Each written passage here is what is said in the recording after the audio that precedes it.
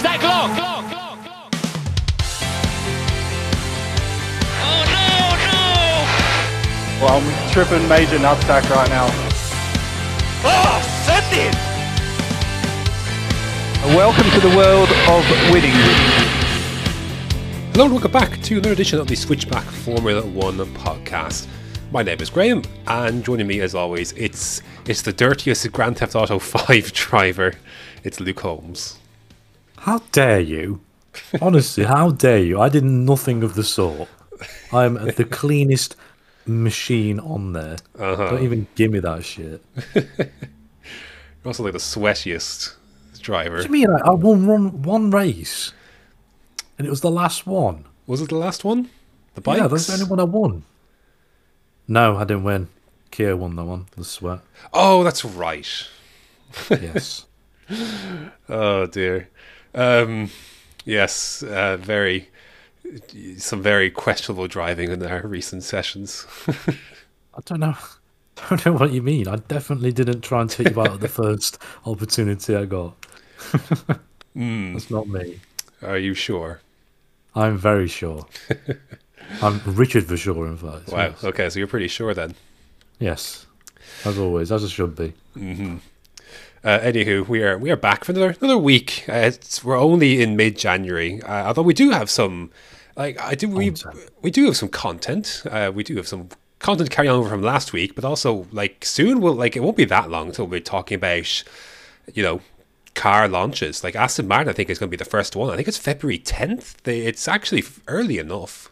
Yes, it's right at the start of the week where I expected them to start getting announced, and I'm sure Alfa Romeo will probably do theirs on Valentine's Day, which is what they normally seem to do. So they'll all start coming out around then. And we talked about Ferrari having they have a window for theirs by the 13th to the 15th or so, around that time as well. So it'll be on the 16th then. Yeah. It's funny, won't it? There will be content will be slow, and then in the space of a week, it's just car launch city. it's all or nothing. Yeah, it always has been.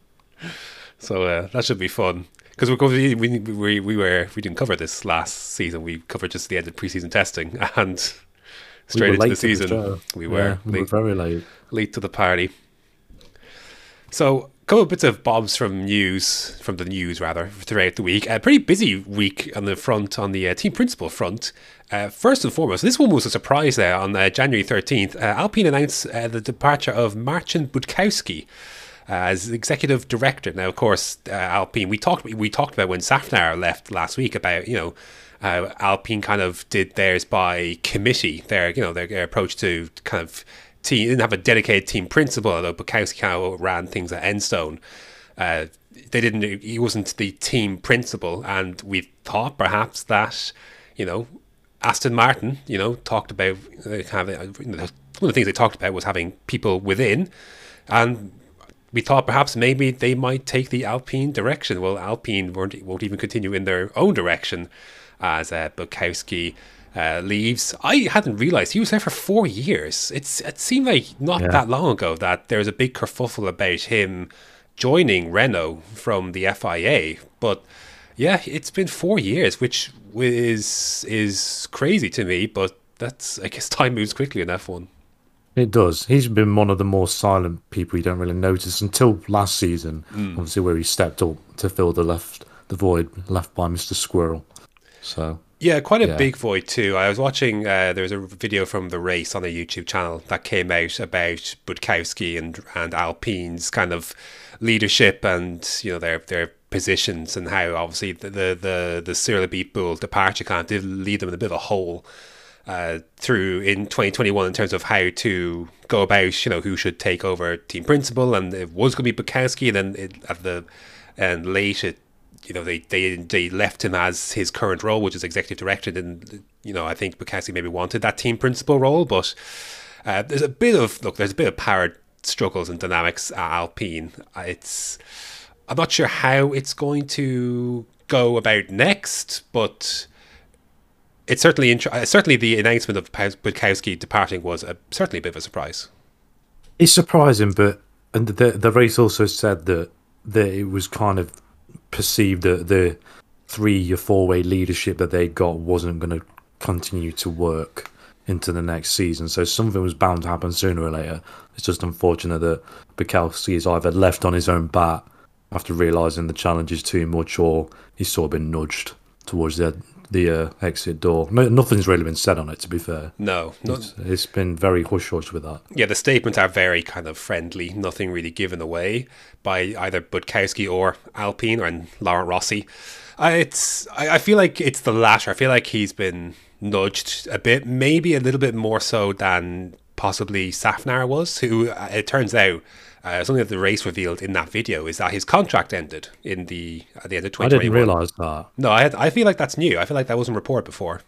That would have been all over the paddock if that was known, surely, because that would have been a big story. If he, obviously, I think it makes more sense that he has gone now, based on the fact that his contract ended, and obviously the results weren't great last season, and someone pretty much had to take the blame, and I assume he was the one that taught the full brute force of Mr. Stroll's ego. But also, it's interesting now that because he didn't leave when he's got multiple years left, like James Allison was relieved and the such. Surely it opens a door that Safnar can immediately join another competitor like an Alpine, because if his contract is ended, then surely he's not under the same kind of rules, or as he would be if he was under contract and had to be released from said contract. Yeah, it's not like a team's approached him and bought him out of his contract, and he's had to sit on gardening leave and wait for a year to join them. So now he probably, I'm not 100% on it, but I'm pretty sure he can just walk straight in. Pretty sure. Are we expecting Safnar now, especially because obviously the Safnar news came first, and now Budkowski is gone. This is all surely leading up to Safnar being announced at Alpine sooner rather than later. Yeah, I think it makes the most sense. He will bring stability to that team, and he's got a wealth of knowledge. He's been with Racing Point, Force India, Aston Martin, Alpha for 12 years, so he knows what he's doing, and I think that experience is sort of where Alpine are lacking in the leadership department. Yeah, or certainly, I guess, clear leadership. Yeah, having that three-way leadership doesn't really work, in my opinion. It's the same anywhere. If you have more than one leader, it's just going to cause chaos. No one's going to know who to turn to make the decisions, and yeah, someone needs to be the clear man in charge, like there is with Toto Wolff, Binotto, Christian, all them teams. They know who the boss is. Yeah, absolutely. And it seems like Aston Martin have also taken a similar approach as well, as they announced this week that former head of BMW Motorsport, Mike Krack, not to be confused with my arse crack, is Mike Krack. Such a bad name. So I feel so bad for him. People were quick on jokes on Twitter. I feel for the chap, but I blame his parents. Yeah, Mike Oxfong is definitely going to be joining the team very soon. Along with a huge ass. Yes. But despite his unfortunate name, which I can't wait to see how kind of, journalists and presenters and such go about, how they're going to have to, do you remember Duck Hunt, the game? I do. Duck Hunt became a character in Nintendo's Super Smash Brothers, and you have to pause in between, so it's a Duck Hunt, so they don't, not the yes. So they don't I say, know where you're going with that. So they don't say a Duck Hunt, and it's going to have to be the same here. They're going to have to say Mike Krack. They're going to have to stop in between, because otherwise that is barreling towards an unfortunate. It's going to happen. It is going to happen. Yeah. But anyways, Krack's pedigree in motorsport is well kind of documented. It's well known. He was former head of BMW Motorsport. He has worked in F1 as well. He worked with Sauber. He was Felipe Massa's race engineer in 2005 before Massa moved to Ferrari. And he also worked with Sebastian Vettel in 2006 when before Vettel was in F1 and before he moved to Red Bull. He was obviously his first race in F1 was with BMW Sauber, and Krack would have worked with him there. And so he's got over 20 years of motorsport experience, and he's worked in F1. So I am surprised they went with an external hire to be fair. We thought maybe this might be with Marsh written on the wall, but they went for and especially, it's odd, right? They kind of talked about in their statement when Safnar left that they have, basically alluding that they have options within, and then choose to not hire them or from within. They might have just evaluated and thought, right, let's get some new perspective on it. Try something different. Might as well. It's a new reset. Think outside the box, Graham. Yeah, maybe. And obviously, he was part of the Porsche project for Le Mans as well. So he was. He knows what he's doing. I think it's a great hire, to be honest. I'm very intrigued to see how he gets on. Some of the quotes that have come from this. This is from Krack himself. I'm sorry. It's from race fans and Will Wood. I've been working this is what I'm referencing this article.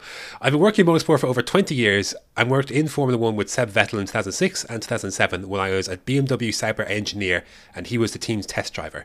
I have huge respect for his speed and ability, and it'll be fantastic to be reunited with him. Now, I want you to spot the difference between that level of quote about one driver and this quote about Lance Stroll.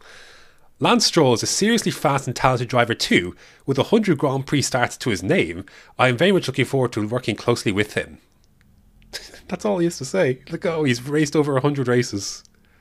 And he's quick and talented, apparently, which he has to say. That is an interesting choice. Yes. So this next quote then is coming from Lawrence Stroll. Winning in Formula 1 is all about bringing together the best efforts of all the principal players, drivers, engineers, mechanics, everyone, and Mike is perfectly placed to do just that. We are hiring brilliant new people every week. Our new factory build is coming along very well. We have a fantastic roster of superb sponsor partners. We are about to embark on year 2 of our 5-year plan, again doubling down on this 5-year plan to win the title, the objective of which is to win Formula 1 World Championships. All the ingredients we require are coming together. Mike will play a central and leading role, reporting to Martin Whitmarsh and leading our technical and operational functions, our collective aim being to fulfill those lofty ambitions. We are on our way. Finishing P10. Yeah. Could you imagine? To be fair, if they finish P10, that won't be on him. No, he's basically just coming in and working with what he's got. Yeah, essentially. So, yeah, interesting. Yeah, I think it's a good hire. To be fair, I think he just name aside, I think he will bring something different to the table, like you said. So I'm interested to see how they come together on that. But it's interesting just to try out some of the quotes and such as said. Again, good to reference at a later date. Yes. And I also think it'll work. Look at Seidel and McLaren. He's done a great job. Yeah, absolutely. And they also work together. So yes, when they're part of Porsche. So that's an interesting one. And also Porsche, get in F1 now. Yeah, the people are there. Well, you had Maserati entering Formula E. Had to downplay any F1 stuff, but yeah.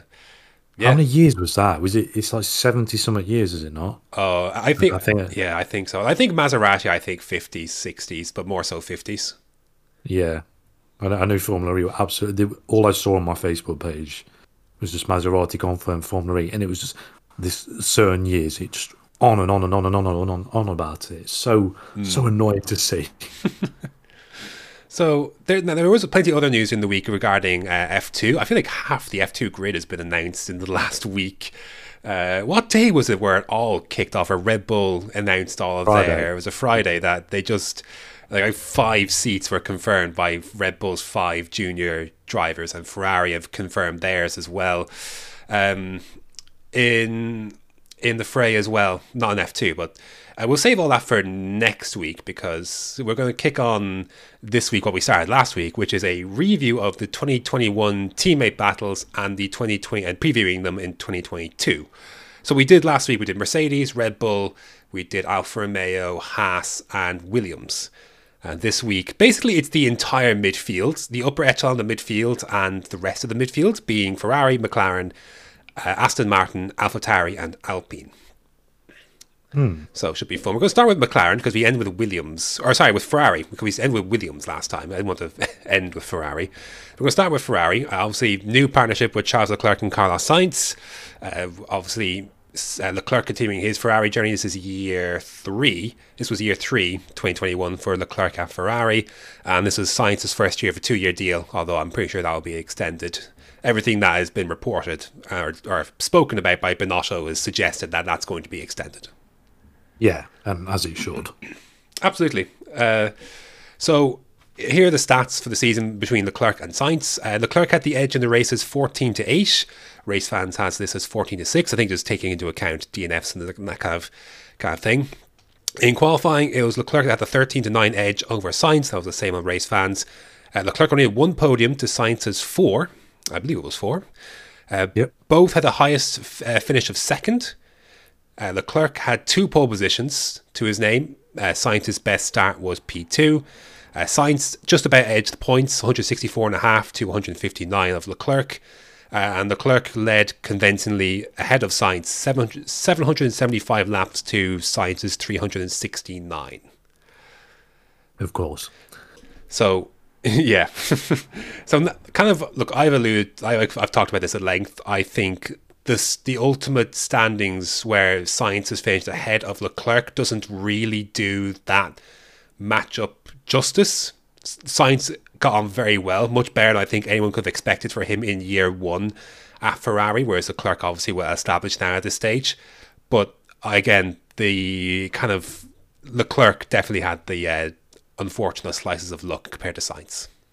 Yes, whereas Leclerc got absolutely yeeted by Mr. Stroll in Hungary. Sainz ended up getting a podium. It just things didn't go Leclerc's way when he needed them to. Probably should have won a race in Silverstone if the FIA actually got the penalty system correct. Leclerc's season was very underrated. I'd say the same for Sainz as well, to be fair.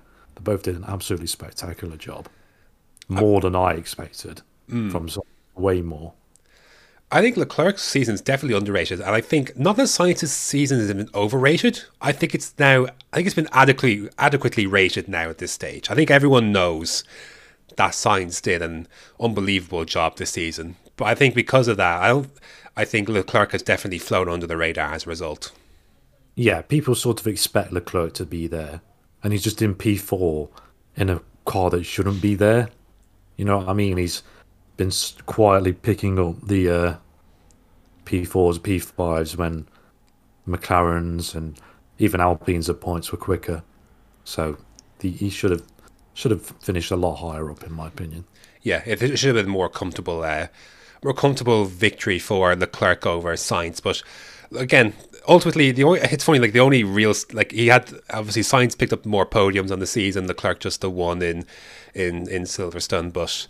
Yeah, I feel like generally speaking, the rest of the kind of season stats do tell the more accurate story that Leclerc had, I think, on the balance, a stronger season than Sainz. That sounds weird, even though Sainz had more points and more podiums, but that's at least certainly how I feel about it. Yeah, I agree with that. So I guess looking ahead to 2022, obviously same lineup, year 4 for Leclerc, year 2 for Sainz. This lineup, I think, in 2022 has the potential to get out of hand, if you get me. I think it's got kind of, I feel like it's got volcanic kind of. It's got spice ready to brew over. Do you know what I mean? Like I think, if things pop off a certain way, I think it could blow.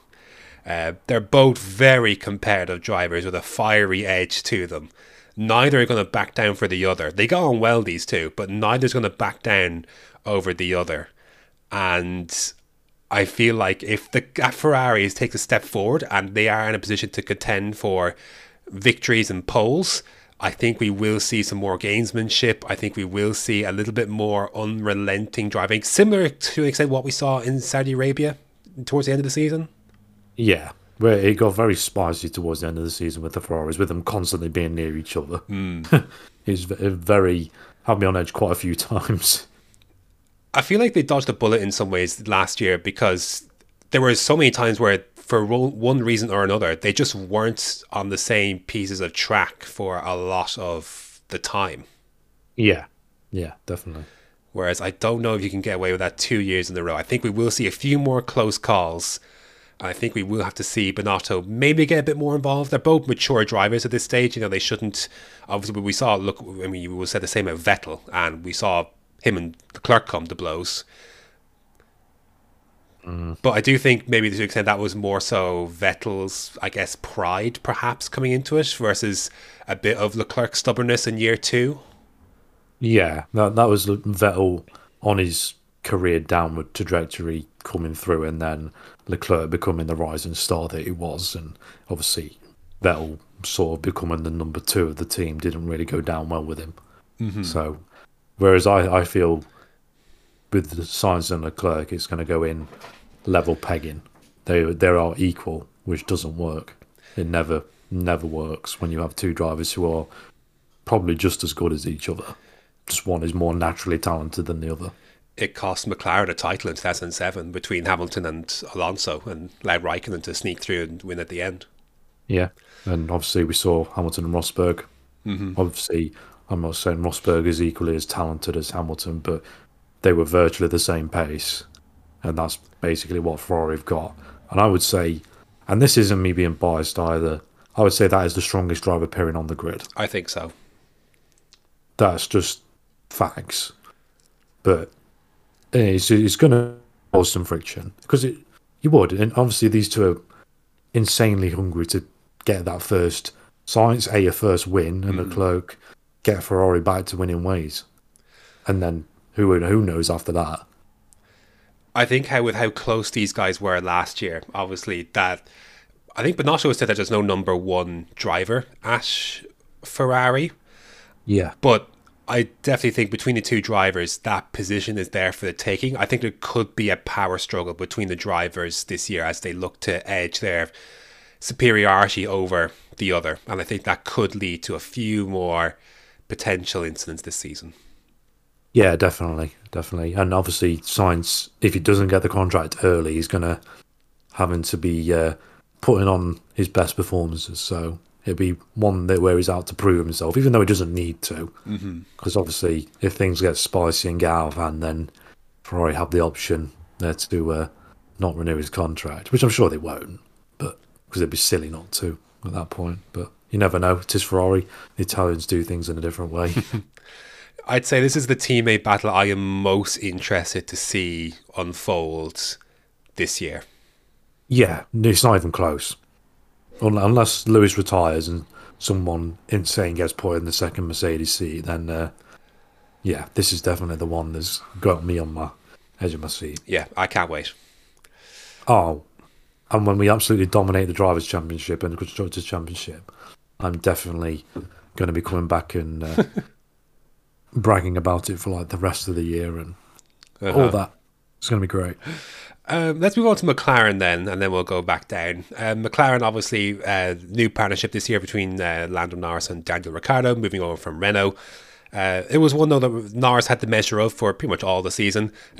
Norris won the battle in the races 15-7. Race fans as this is 14-6 in Norris's favour. Qualifying 15-7 in Norris's favour. One pole position for Norris ahead of Ricciardo. Obviously didn't get a pole position this season. I counted 4 podiums for Norris. I thought that was more than that, but that was all. It was only 4. It felt like it was 5 or 6, but it probably should have been. But arguably, it should have been. Ricciardo just the one, but that one podium, of course, was his race win, which is obviously his best finish of the season. Norris's best finish, of course, was second in Monza. 160 points for Norris ahead of Ricciardo's 115, and Norris was ahead 835 laps of Ricciardo to Ricciardo's 364. I'm going to be honest, looking at those, I think Daniel Ricciardo's done well to claw back some of that deficit he had to Norris, because it was quite convincing early, or I guess even in the mid-season. Yeah, the thing is, with this teammate battle, if you take off Ricciardo's first part of the season and then you take off Lando's end of the season, it's a very interesting battle, because they were both... Norris wasn't there at the end of the season, Ricciardo wasn't there at the start of the season. So you put that there and it is insanely close. Arguably, Norris could have won in Monza, probably not. Could have won in Russia. Obviously, he ignored the team.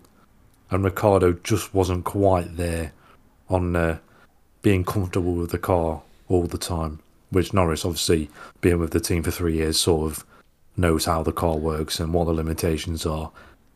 So I wasn't surprised in a way that Lando beat Ricciardo, but in the same respect I was, if you know what I mean. I didn't expect Ricciardo to get beat down as much as he did, but like you said, he did do well to bring it back. Mm-hmm. The qualifying difference, I thought Ricciardo had some rough qualifying that kind of lent itself to some of what you're saying, and as well he had some.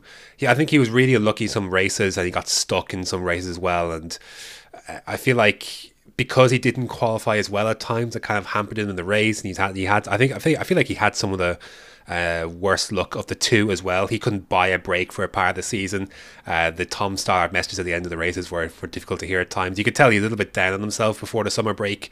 Ricciardo was a difficult time for him, and then I think he had an underrated finish to the season. To be fair, obviously he won the race in Monza, but I think he had some really good performances here and there to show he was turning some corners. And we know obviously he struggled in his first season with Renault and was unbelievable, one of the best drivers on the grid in 2020 with Renault. And I'd say it was the best, to be honest. For the machinery he had, arguably he was right up there. And I hope that he could make that progression again, because we know he's got the pedigree. We know obviously when he's in the position and the car's underneath him and he feels good, we know he can do what he does. And what he did in Monza was no fluke. That was coming, result was not inherited. That was earned through both the sprint and in the race. His drive in the sprint was sensational. To say where he was, it was unreal. Great drive. I know you have to take the ability of the cars as well. It was tough to pass in Monza. It's always been tough with these hybrid cars and this generation of cars. It's not been easy, but we've said this a few times. If you put Norris in that situation, they don't come away with a race win. It just doesn't happen, I'm afraid. Yeah, it just doesn't crack. The kind of the experience head of Ricciardo really showed. Despite not being in a position to win a race in 3 years, it's like he never left. Like he said, he never left. That composure, that how he acts at the front of a race is almost exactly the same as he would if he was in the midfield. He doesn't I've listened to a lot of Ricciardo radio when on board. He doesn't really get flustered. He doesn't let things overwhelm him. I remember even when when he got the penalty in Russia in 2020. My bad. I'll make up for it. And he did. Yeah.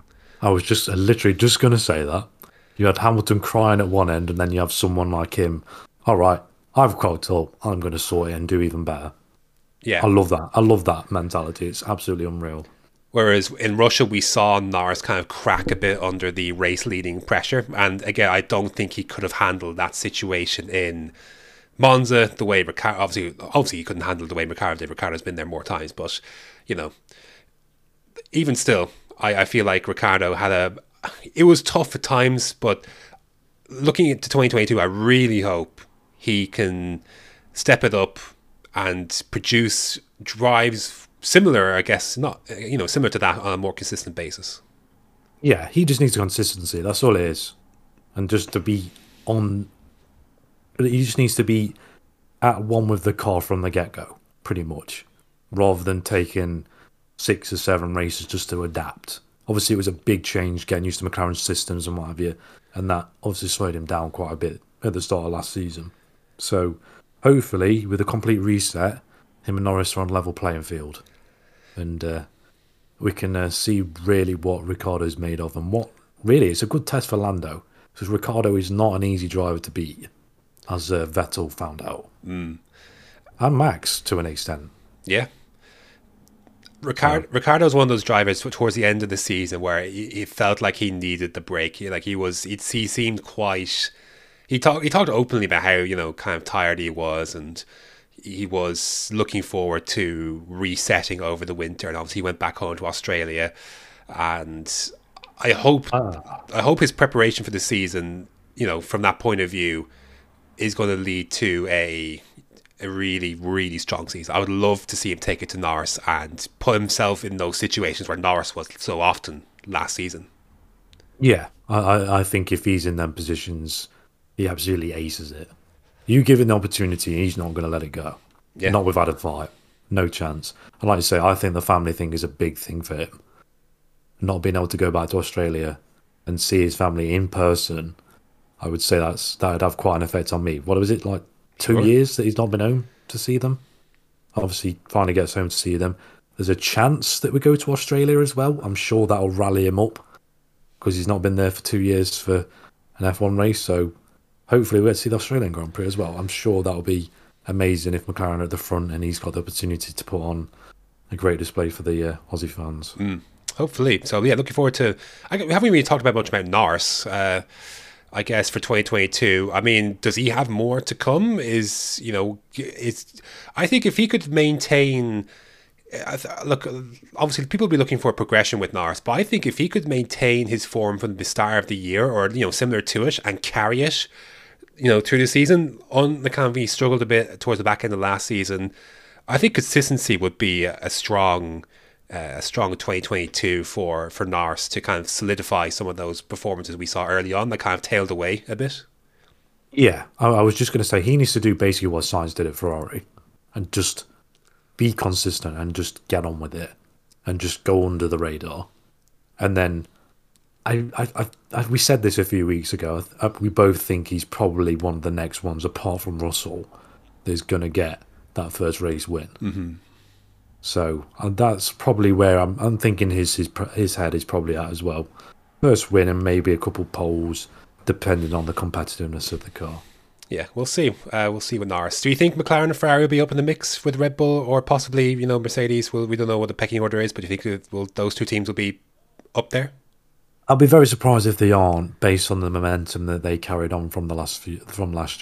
And McLaren's progression is just going up and up and up. So I'm hoping they are, because I want to see as many teams as possible at the front. I don't want just, we're only going to have a battle between 4 cars this race for the race victory, and 9 times out of 10 it was 2. So yeah, hopefully we can have 8, because that would be very 2012-esque, and that was, in my opinion, one of the most fun seasons to watch. So yeah, absolutely. Yeah. Let's move on then to Aston Martin, briefly. Yes, we'll make it quick. Obviously, Vettel and Stroll, new partnership there for 2021. In the races, Stroll actually beat Vettel 12-9. Race fans, as this is 10-7. In qualifying, Vettel had the superiority 14-8, 13-8 according to race fans, with Vettel's best qualifying of 5th compared to Stroll's 7th. Vettel had the edge on points, 43-34 in Vettel's favour. One podium for Vettel. Stroll did not get to the podium this in 2021. Second place being Vettel's obviously best finish in Baku. Stroll got 6th as his best finish. But Stroll was ahead of Vettel for more often than the season. 623 laps to Vettel's 522. So I guess a tale of 2 days, so to speak, between the Saturdays and the Sundays. Stroll more often than not actually finishing ahead of Vettel, but the 18 points that Vettel collected on Baku compared to, obviously Stroll was ahead of Vettel, I believe. Actually, Stroll's having a good weekend, I believe. I'm not sure if he was ahead of Vettel, but he was having a good weekend in Baku, obviously, before his tyre blowout. But really, that was the difference between their 2 seasons, really, was Vettel picked up 18 points that day, Stroll none, and really that was a year difference between them this season. Stroll probably chipped away at it, but obviously that 18-0 deficit that day kind of really coming to bite Stroll in the end in the teammate battle.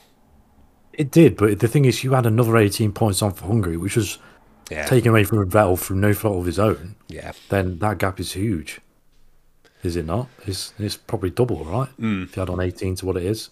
Obviously, Stroll was an absolute embarrassment that race. So, Stroll, for me, for this season was very disappointing. He seemed to we've said this a few times already, that he seemed to turn a corner in 2020. Seemed to sort of living up to the potential that he has. And putting some great displays in qualifying, obviously picking up the pole in Turkey, and just being an all-round better driver than what I expected him to be. And then 2021 came around and he's been okay. Just nothing really that made me go, wow, he's actually doing a really good job here. And Vettel, apart from Baku and Hungary, really didn't do anything either. It just, the car obviously wasn't great either, which didn't help. So they've sort of had one hand tied behind the back the entire season and just had to make do with the opportunities when they presented themselves. Yeah. See, And that was only twice. Unlike that Alpine, where it was, still quick enough to actually capitalize on opportunities like Ocon did in Hungary and Alonso earned it through in Qatar. Really, they're it was, I guess, in a sense, lost seasons for both Stroll and Vettel with how bad that car was. They weren't great with it, don't get me wrong. Vettel making more of the opportunity that was in front than and Stroll did, but yeah, I think you're right. It was just, they were just such a disadvantage that, it was, I guess, in some ways a lost cause. So their 2021 will be one to forget. Really, Vettel has it under his belt, a year with the team, I guess, is maybe your biggest advantage really coming from 2021. Yeah, probably just that experience and getting used to the surroundings. I think he expected that though, kind of. Not obviously, you didn't expect to finish P8 or 7 or whatever it was in the constructors, P7. But I'm sure he didn't expect to immediately click. So, yeah. Well, they have retained the pair for 2022, to no one's real surprise. Conceivably they could very much get this right, could Aston Martin, and they could be up there. They're only obviously they're only a year removed from fighting for thirds and podiums and such in 2020 with their Mercedes clone. They could get it right again, and they could be in a place where they could be fighting for P4s and 5s and podiums, and who knows? How big is it of a year for both drivers? I think it doesn't really matter with Stroll either way, really. He's in F1 regardless. But for Seb, it's huge. I think, did we both say that we expected him to retire at the end of 2022? Or did you say that he got another year left in him after that? Depends how well this year goes, I think. Apparently, I was looking somewhere. Apparently, his contract is up at the end of this year. Yeah, that's what I was going to say. His contract is, I've read it's up this year, and it wouldn't surprise me if he did decide to, like you say, depending on how good that car is. If it's just mediocre, he'll just do a Kimi and just retire. But if it's decent, then why would he stop? You know what I mean? It's one of them, isn't it? But saying that, I don't think he'll be there. Based on 2022, for the start of this season, I don't think he'll be there. For 2023? 2022. You don't think he'll show up this year? I don't think he'll be at that team. I've seen some rumours, right? Basically, depending on what happens with Hamilton and the whole FIA situation, that Toto will go for an experienced driver. And then Vettel is one of the easier ones to prize out of his contract. So I'm sure I'm going to say now Vettel won't be at Aston Martin in 2022. Very, very interesting. And look, we know Toto Wolff and Lawrence Stroll got on pretty well. I'm sure they could work something out. Yeah, and I'm sure Lawrence has probably got some IndyCar driver that he wants to bring over. Or his other son, or put in his daughter in the team. Why not? No, make it an all Stroll outfit, Stroll Racing. Yeah, who knows? Well, that's. I'm interested to see what they do next year. I think it is big years for both. I know you say Stroll, and you're probably right. He's probably there regardless. But again, if they're really good and his performances are lacking, and he's costed them millions of dollars in terms of finishing position in the constructors. I do wonder, if the gap is that big, I wonder if maybe something might have to change with make the tough decision to maybe look about getting someone else in the car. Like, Stroll's still young, but again, eventually money talks, like you say, and if Lance Stroll is costing the team money in terms of missing out on prize money, then eventually, no matter who you are, I think that eventually catches up to you. So, will this year be the year? Maybe not, but maybe in the future it could be. Mike to crack down. No? Yeah? No? Maybe. No? No, but surely, if there's a new person coming in from the outside, you would surely be looking at the drivers at the end of the season if they're not performing to what you think they should have done. Because I would be. If the team's got the car there and it's showing on the data that it should be faster than and got more points than what it has, then surely it's time for a change. And Daddy Stroll will probably buy him a Seat Haas instead and buy that team as well. I would love to be a fly in the wall for the conversation to have with Lawrence Stroll to say, can we look at see about replacing your son with someone else? Oh, I would pay Netflix all the money I have. Just put in the smallest camera into that room without him knowing. You know what I mean? Just to see his face hit the floor. Oh, so good. So good. Just like Mike Krack is instantly fired. Yeah. Get out. Let's move on then to Alpine. Second last one. Alpine, of course, finished in 5th place. With a new partnership of Alonso and Ocon. Arguably this may have been one of the closest ones, if not the closest battle on it definitely was the closest. The grid. The races went 11 to 10 in favour of Alonso. Race fans, this is 9 to 9. In qualifying, 11-11 apiece on both. Alonso's best qualifying was 3rd, with Ocon's best being 5th. 81 points for Alonso to Ocon 74, one podium apiece. 3rd place for Alonso in Qatar, a race win for Ocon in Hungary. Alonso was ahead for 626 laps to Ocon's 502. These two were very, very close. I guess, maybe that was a bit of a surprise given how, at least how kind of bad Ocon was in comparison to Ricciardo last year, although he was benefited from two factors for that. I guess it was Ocon's first year back in, similar to how it was Alonso's first year back in, and Alonso's injuries before the season probably didn't help with the plate in his jaw. So, but Ocon did show improvement at the start of the season, earned himself a 3-year contract, so congratulations to him. Yeah, he did somehow. Don't ask me how. It's still one of them decisions that I don't think if Otmar's in charge, I don't think that happens. I really don't. No, probably not. I'd love to know who was responsible for that. Probably Squirrel. He was gone though. It was probably already on the table. I mean, it's one of them bizarre decisions that I think will be looked back on in F1 in the future, and people will just be like, "What? Why? Why? For 5 races, you've given him a 3-year deal." Congratulations to Esteban Ocon's representation for negotiating that one, because what leverage did they have? Oh, we've done well in the Bahrain Grand Prix. Yes, 3-year contract, please. Yes. just hand out for free. Like if they lost him, like what was the threat? Like we have to sign this now. Yeah. Who's he going to go to? We'll sign this before the summer break. Oh. In fact, it was before. I want to say it was before blooming. It was like May. It was announced that he'd signed a new 3-year deal. It was so strange timing. Couldn't stand like late on in the season. But no, doesn't even make any sense. Hold on, I want to see when this was announced. Like if he'd have won, June. And it was like, yeah, right. If when he'd won the Hungarian Grand Prix. And they basically said to him, right, if you win, we'll give you a 3-year contract. And that's what happened, then fair enough. But I don't think his results at the start of the season really warranted that long of a contract. A 1 year, fair enough. But not that long. It was between Azerbaijan and France.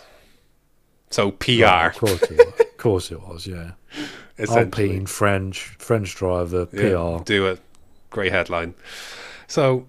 Anywho, it was much closer though than we expected between the two. These two highlighted and demonstrated probably on the balance of the season the best teamwork on the grid between them, the two of them, and I think that speaks volumes considering the fact they were in a tight battle for 5th place for a fair amount of the season, and obviously both wanted to get the best results possible. It's not like a clear number 1 and 2 driver like it was Verstappen and Perez, for example.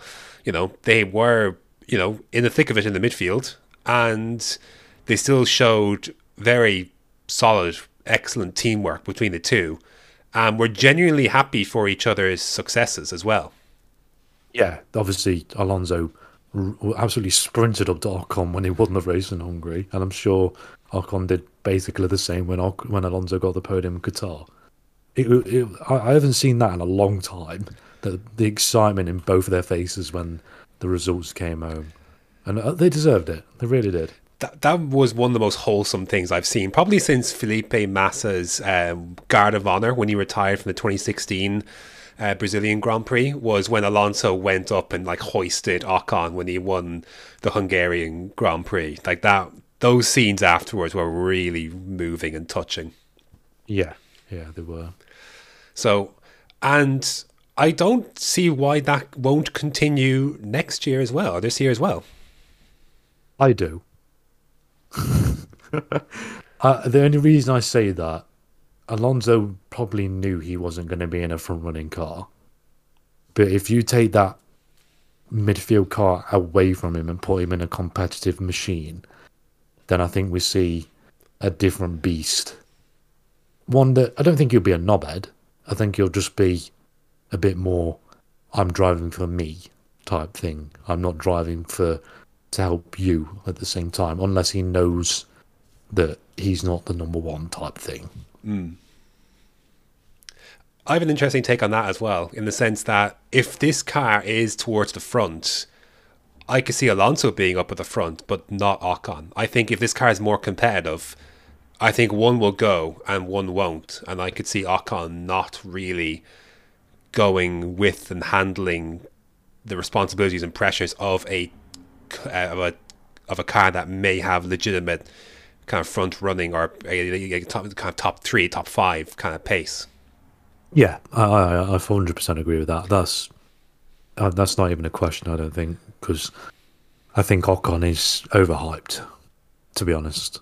He's decent and should be in Formula 1, no doubt about that, but I don't think he has the next step in him to make up to the front of the field and stick with the top tier drivers like you. Sainz, Leclerc, Alonso, Max, Lewis, even Bottas type drivers, Danny Rick. Whereas Alonso is probably the top 3 on that grid for me. I just don't know where Ocon belongs in terms of because you can't put him in conversations with Leclerc or Russell or Norris, but at the same time he's better than probably arguably better than Bottas, better than Albon, better than I don't know, he's better than maybe a third of the grid, but I can't put him comfortably. He just hasn't done enough. Yeah, to show me. If he was more consistent, then I would be able to place him somewhere. He's just very up and down, I would say.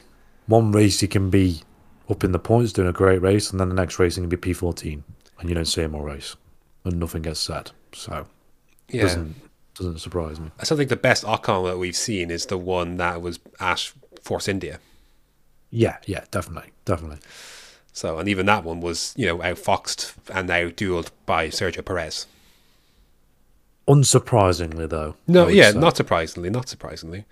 Although he did a great job.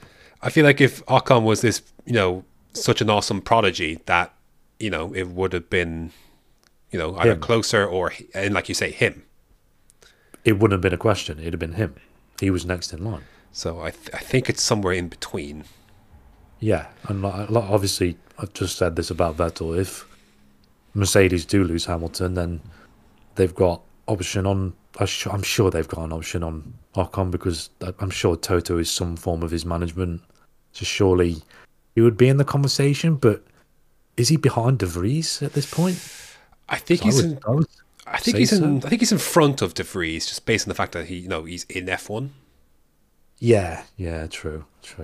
It'd be very close though, very close. Maybe I don't really see anything differences between them really. Both very meh. I think it is closer than a lot of people realize. Yeah, it's just not even close. I don't think Mercedes would want to put him in there, to be honest. Again, I think they'd rather go for Alonso. there's a reason why they chose Russell and not Ocon to step up. Yeah, and there wasn't ever a rumour of Ocon even stepping up, to be honest. Not in the last 2 years, anyway. No. So yeah, I'm interested. I'm in a sense I don't think it'll even be a problem because I'm worried about Alpine. I'm worried that they might not get this right. I don't trust them to get this right. Just look at the bloody airbox, for God's sake. You know, so something about it. I don't know what it is. Maybe I don't know what it is. I just don't feel like they're going to get this right. As a result, they're not going to be where they want to be. Yeah, I will say this as well. All this farting about with the team principals that they could have done immediately after Abu Dhabi, which they should have done immediately after Abu Dhabi. We're halfway through January and they don't have a leader in place. To me, that's a bit setting themselves up to fail, if I'm honest. It's not where I'd want to be. I'd want to, if I was coming into a new team, then I would want to be there as many days as possible before the season starts to get myself familiar and make sure everything's on point before we start the new season. Not a month or so before, or a couple of weeks before the car launches. To be fair, I think they probably planned it this way in terms of like beforehand, and then I think everything that's happened since Otmar has left has been reactionary. Yeah, so like probably. Dominoes to fall into place. And to be fair, I think they'd be in a better position with Otmar at the helm, even if he comes late, than they would probably, I guess, long term. I guess they'd be in a better position with Otmar than they would be with this 3 leadership thing. Yeah, true. So true. If they get Otmar and he's able to be on the team on the wall for the start of the season, ultimately I think that probably would have been the better scenario. It's late, but I think probably things would have worked out, I think, better. Yeah, I know what you mean. So we'll see though. Like if they don't get Otmar, then it is going to be a bit more confusing. But it's going to be very confusing. Anywho, let's move on then to AlphaTauri finally. If we covered like the closest teammate battle, arguably this is the one that was not the closest at all. It was Gasly versus Tsunoda. In the races, Gasly finished ahead 16-5. Race fans has this 13-3. Excuse me. In qualifying, 21-1 in favour of Gasly. Race fans has this at 15-1. Best qualifying for Gasly was second. Of course, this is coming at Qatar.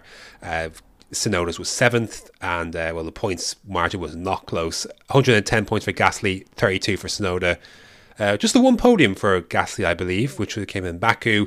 Obviously, Tsunoda's best finish came in 4th at the end of the season, whereas Gasly obviously picked up a 3rd in Baku.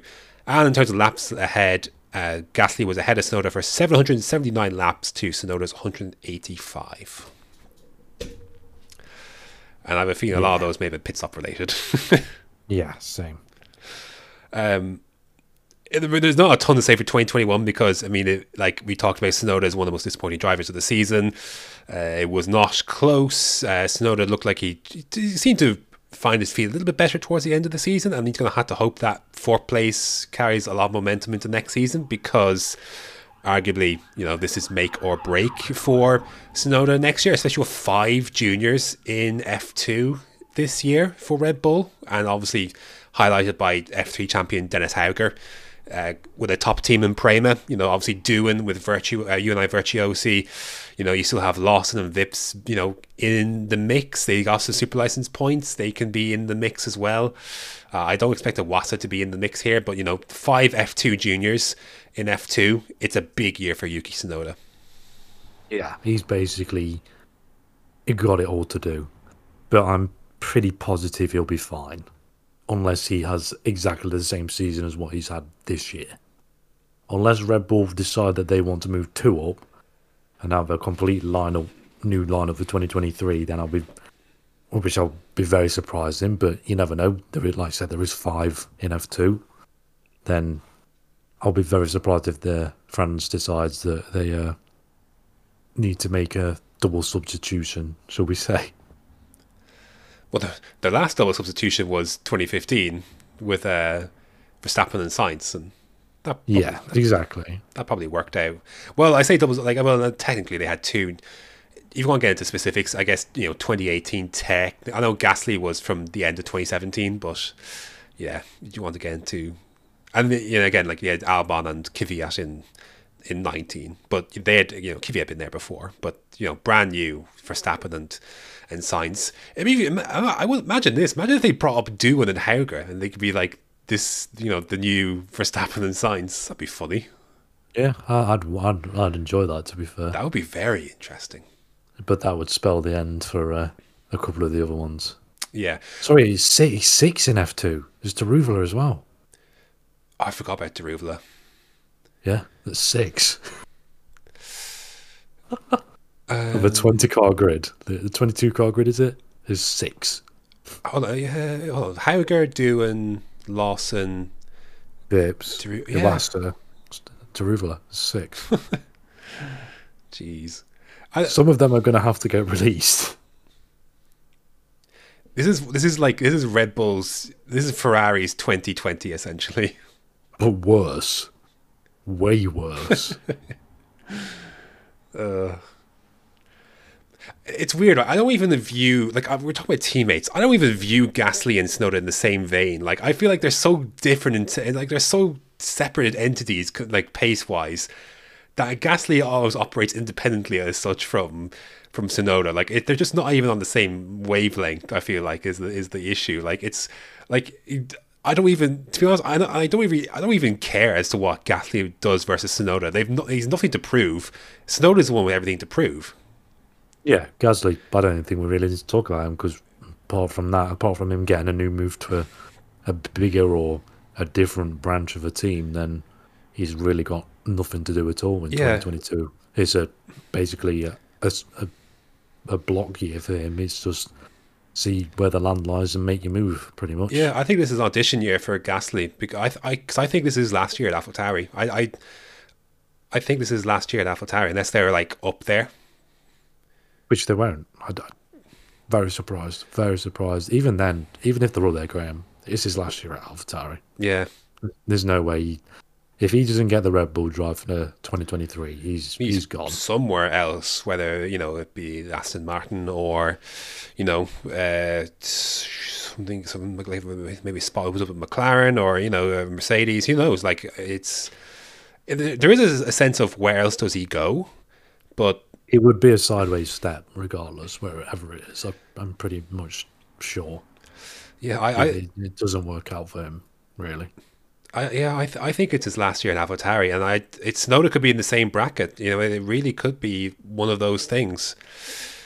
Which is why Tsunoda needs to prove himself so they have some continuity going into 2023. But I don't see it happening, to be honest. Arguably, this is the most irrelevant team battle of next year, and I'm including Schumacher and Mazepin because they're shooting for something, I guess, between each other. Whereas, again, like Gasly, we know what Gasly will do. Gasly will go and he'll qualify well. He'll do a good job. Hopefully, it's a better race car for him to actually leverage some of those, good qualifying results that he had last year into more positive ones where he can get a few more podiums this year. And again, like he rarely shared same bit of track as Tsunoda. Tsunoda is the one with everything to do, and Tsunoda's going to be the one that has to take it to Gasly more to give AlphaTauri and Red Bull something to think about, whether they can, if Gasly moves on, be in a position where you have Tsunoda as, can he step into a team leader role? Can he be a number one driver? Again, this is all about Tsunoda this year for AlphaTauri, and again, Gasly is not, I don't think really, involved much here. Like he'll do what he does, and he'll pick up the points, and he'll do all of that. But yeah, Tsunoda's got to be the one to step it up. Yeah, and obviously Honda aren't there to sort of push Red Bull in Yuki's direction, really. So you got to watch that one as well.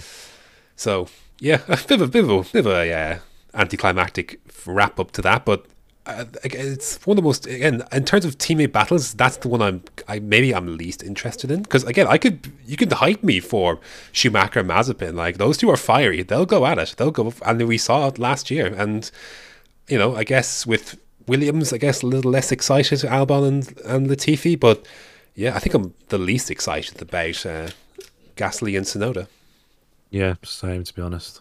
It's very, very boring Yeah, yeah, it is, isn't it? Like now, if you put Hauger and Doohan in 2023, cue the fireworks. I'd be so excited to see that.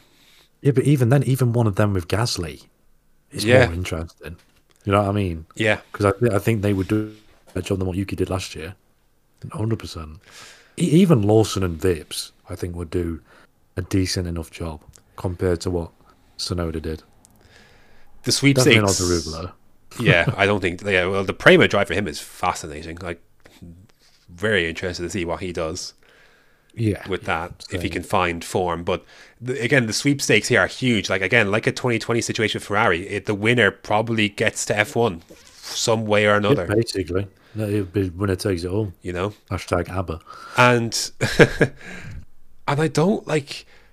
I look at this grid. Like now, Schwartzman's gone and Joe is gone. It's gonna be. for next week, Graham. I know. But like, just as a loose conversation, like, who is going to challenge Hauger or Doohan? Is it going to be Drukovic? Is it going to be like who is coming back here? That's going to like it's going to be. I think it's going to be like Vips or Pourchaire. It's going to be one of those. Otherwise, Yeah, for me, it's Pourchaire. But so it's literally them. It's Pourchaire versus the Red Bull gang. yeah, I So would not even gang. It's blooming Half- every man in the world. Yeah. Yeah. So, I think me and you should be signed up to Red Bulls, to be fair. I We'd mean, do all right. there's 2 seats at Van Amersfoort, so Yeah, that's an interesting one. That is a very interesting one. I'm sure they'll be going double Dutch. you'd imagine something of the sort.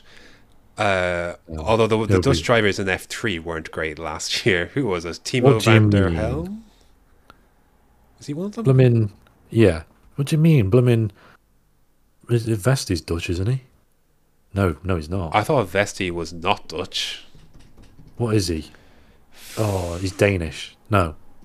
What is he? He's from that Hold upper on. excellence. He is from Denmark, yes. Yes. Well, it's basically near. It is very close, to be fair. Yeah, but that would be a very strange move for him. Very strange for Mercedes to put him in a new team. Yeah, Yeah. well, he's not confirmed at the moment, so who knows? Yeah. But I would be Probably yeah. move him up to F1, you know. Never know. Drop him in the Mercedes. Or not. I think because when you win F3, you almost have enough super license points, Yeah. Yeah, you do, don't you? you know, and he was very close. Hauger, you know. So, yeah, that'd be hilarious. Like, you just promote from F3 rather than like F2. Ignore your F2 crop completely and just go straight to F3. Yeah. Even F4, you know. Sure, why not? Even go-karts, why not? So there we go. That was our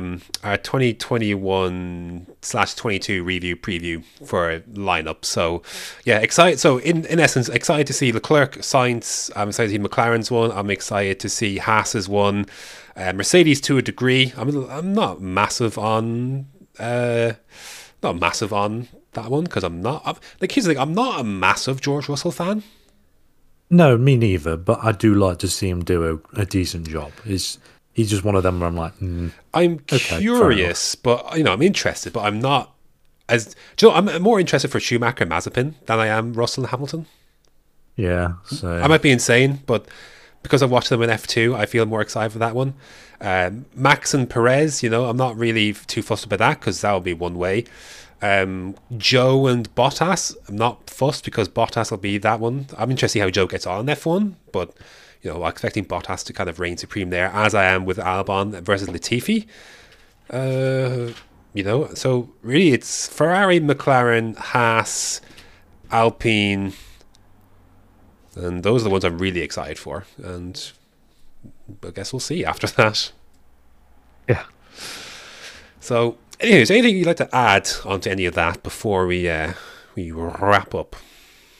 No. That is all from me. As we kind of alluded, next week, unless something groundbreaking hits, we talk about, because most of the F2 grid was confirmed this week, or that's last week. So I'm interested. There's 1, 2. There's 1, 2. If I say 5, 6 or 7 seats, 6 seats left to fill in F2. There's a Campos seat, there's a Trident, 2 Van Amersfoort, Charoux, and that high-tech seat will be interesting. And we think ART will be Vips. Vips? Vesti. Oh, Vesti, excuse me, sorry, yes. Yes, there is a few that I can pretty much guaranteed will be in there, but I'll be very surprised if some aren't. It'd be an interesting conversation. I want to mention this now before, in case I forget next week. The more I'm seeing this fill out, the more I'm thinking that Martins is going to stay in F3 and go for the title. Yeah, same. That was literally what I was going to say. You know, we don't know. Alpine haven't really announced what they're doing with their juniors yet, as Red Bull and Ferrari have, but at least not yet. But the more I'm seeing is like, unless you can sneak him into high tech, or because I mean, I wouldn't I'd rather leave him, or where like Charoux. Charoux, yeah. What's he going to do at these? Like Campos maybe is a decent seat. Not really. But the best one is by far and I'm assuming that ART one's going to Vesti, but the best one by far that's out there and attainable is the high-tech one. Yeah, it literally depends on what ART decide to do and what Mercedes and Alpine decide to do, isn't it? So, because whichever one doesn't decide to do it, I'm sure the other one will get it. So I want to say that now in case I forgot next week. So I will bring it back up though. Yeah, I think we probably, just in case, I didn't want to let that one go. But anywho, that is going to do it for another edition of the Switchback Formula 1 podcast. I have been Graham. I've been Emperor Cream Puff. What on earth? You know when we was on FIFA last night and you saw it on Cocker's share play and you saw Emperor Puff. Oh, that's right. So yeah. The caption, they released basically a pack for your stadium, and the caption is, "All hail the sovereign ruler of the imperial feline realm." Oh, amazing! I'll send you a picture of it. It's hilarious. Oh, I saw it go into the code and I absolutely pissed myself. Oh, yes, amazing. And we shall see you next week. Goodbye.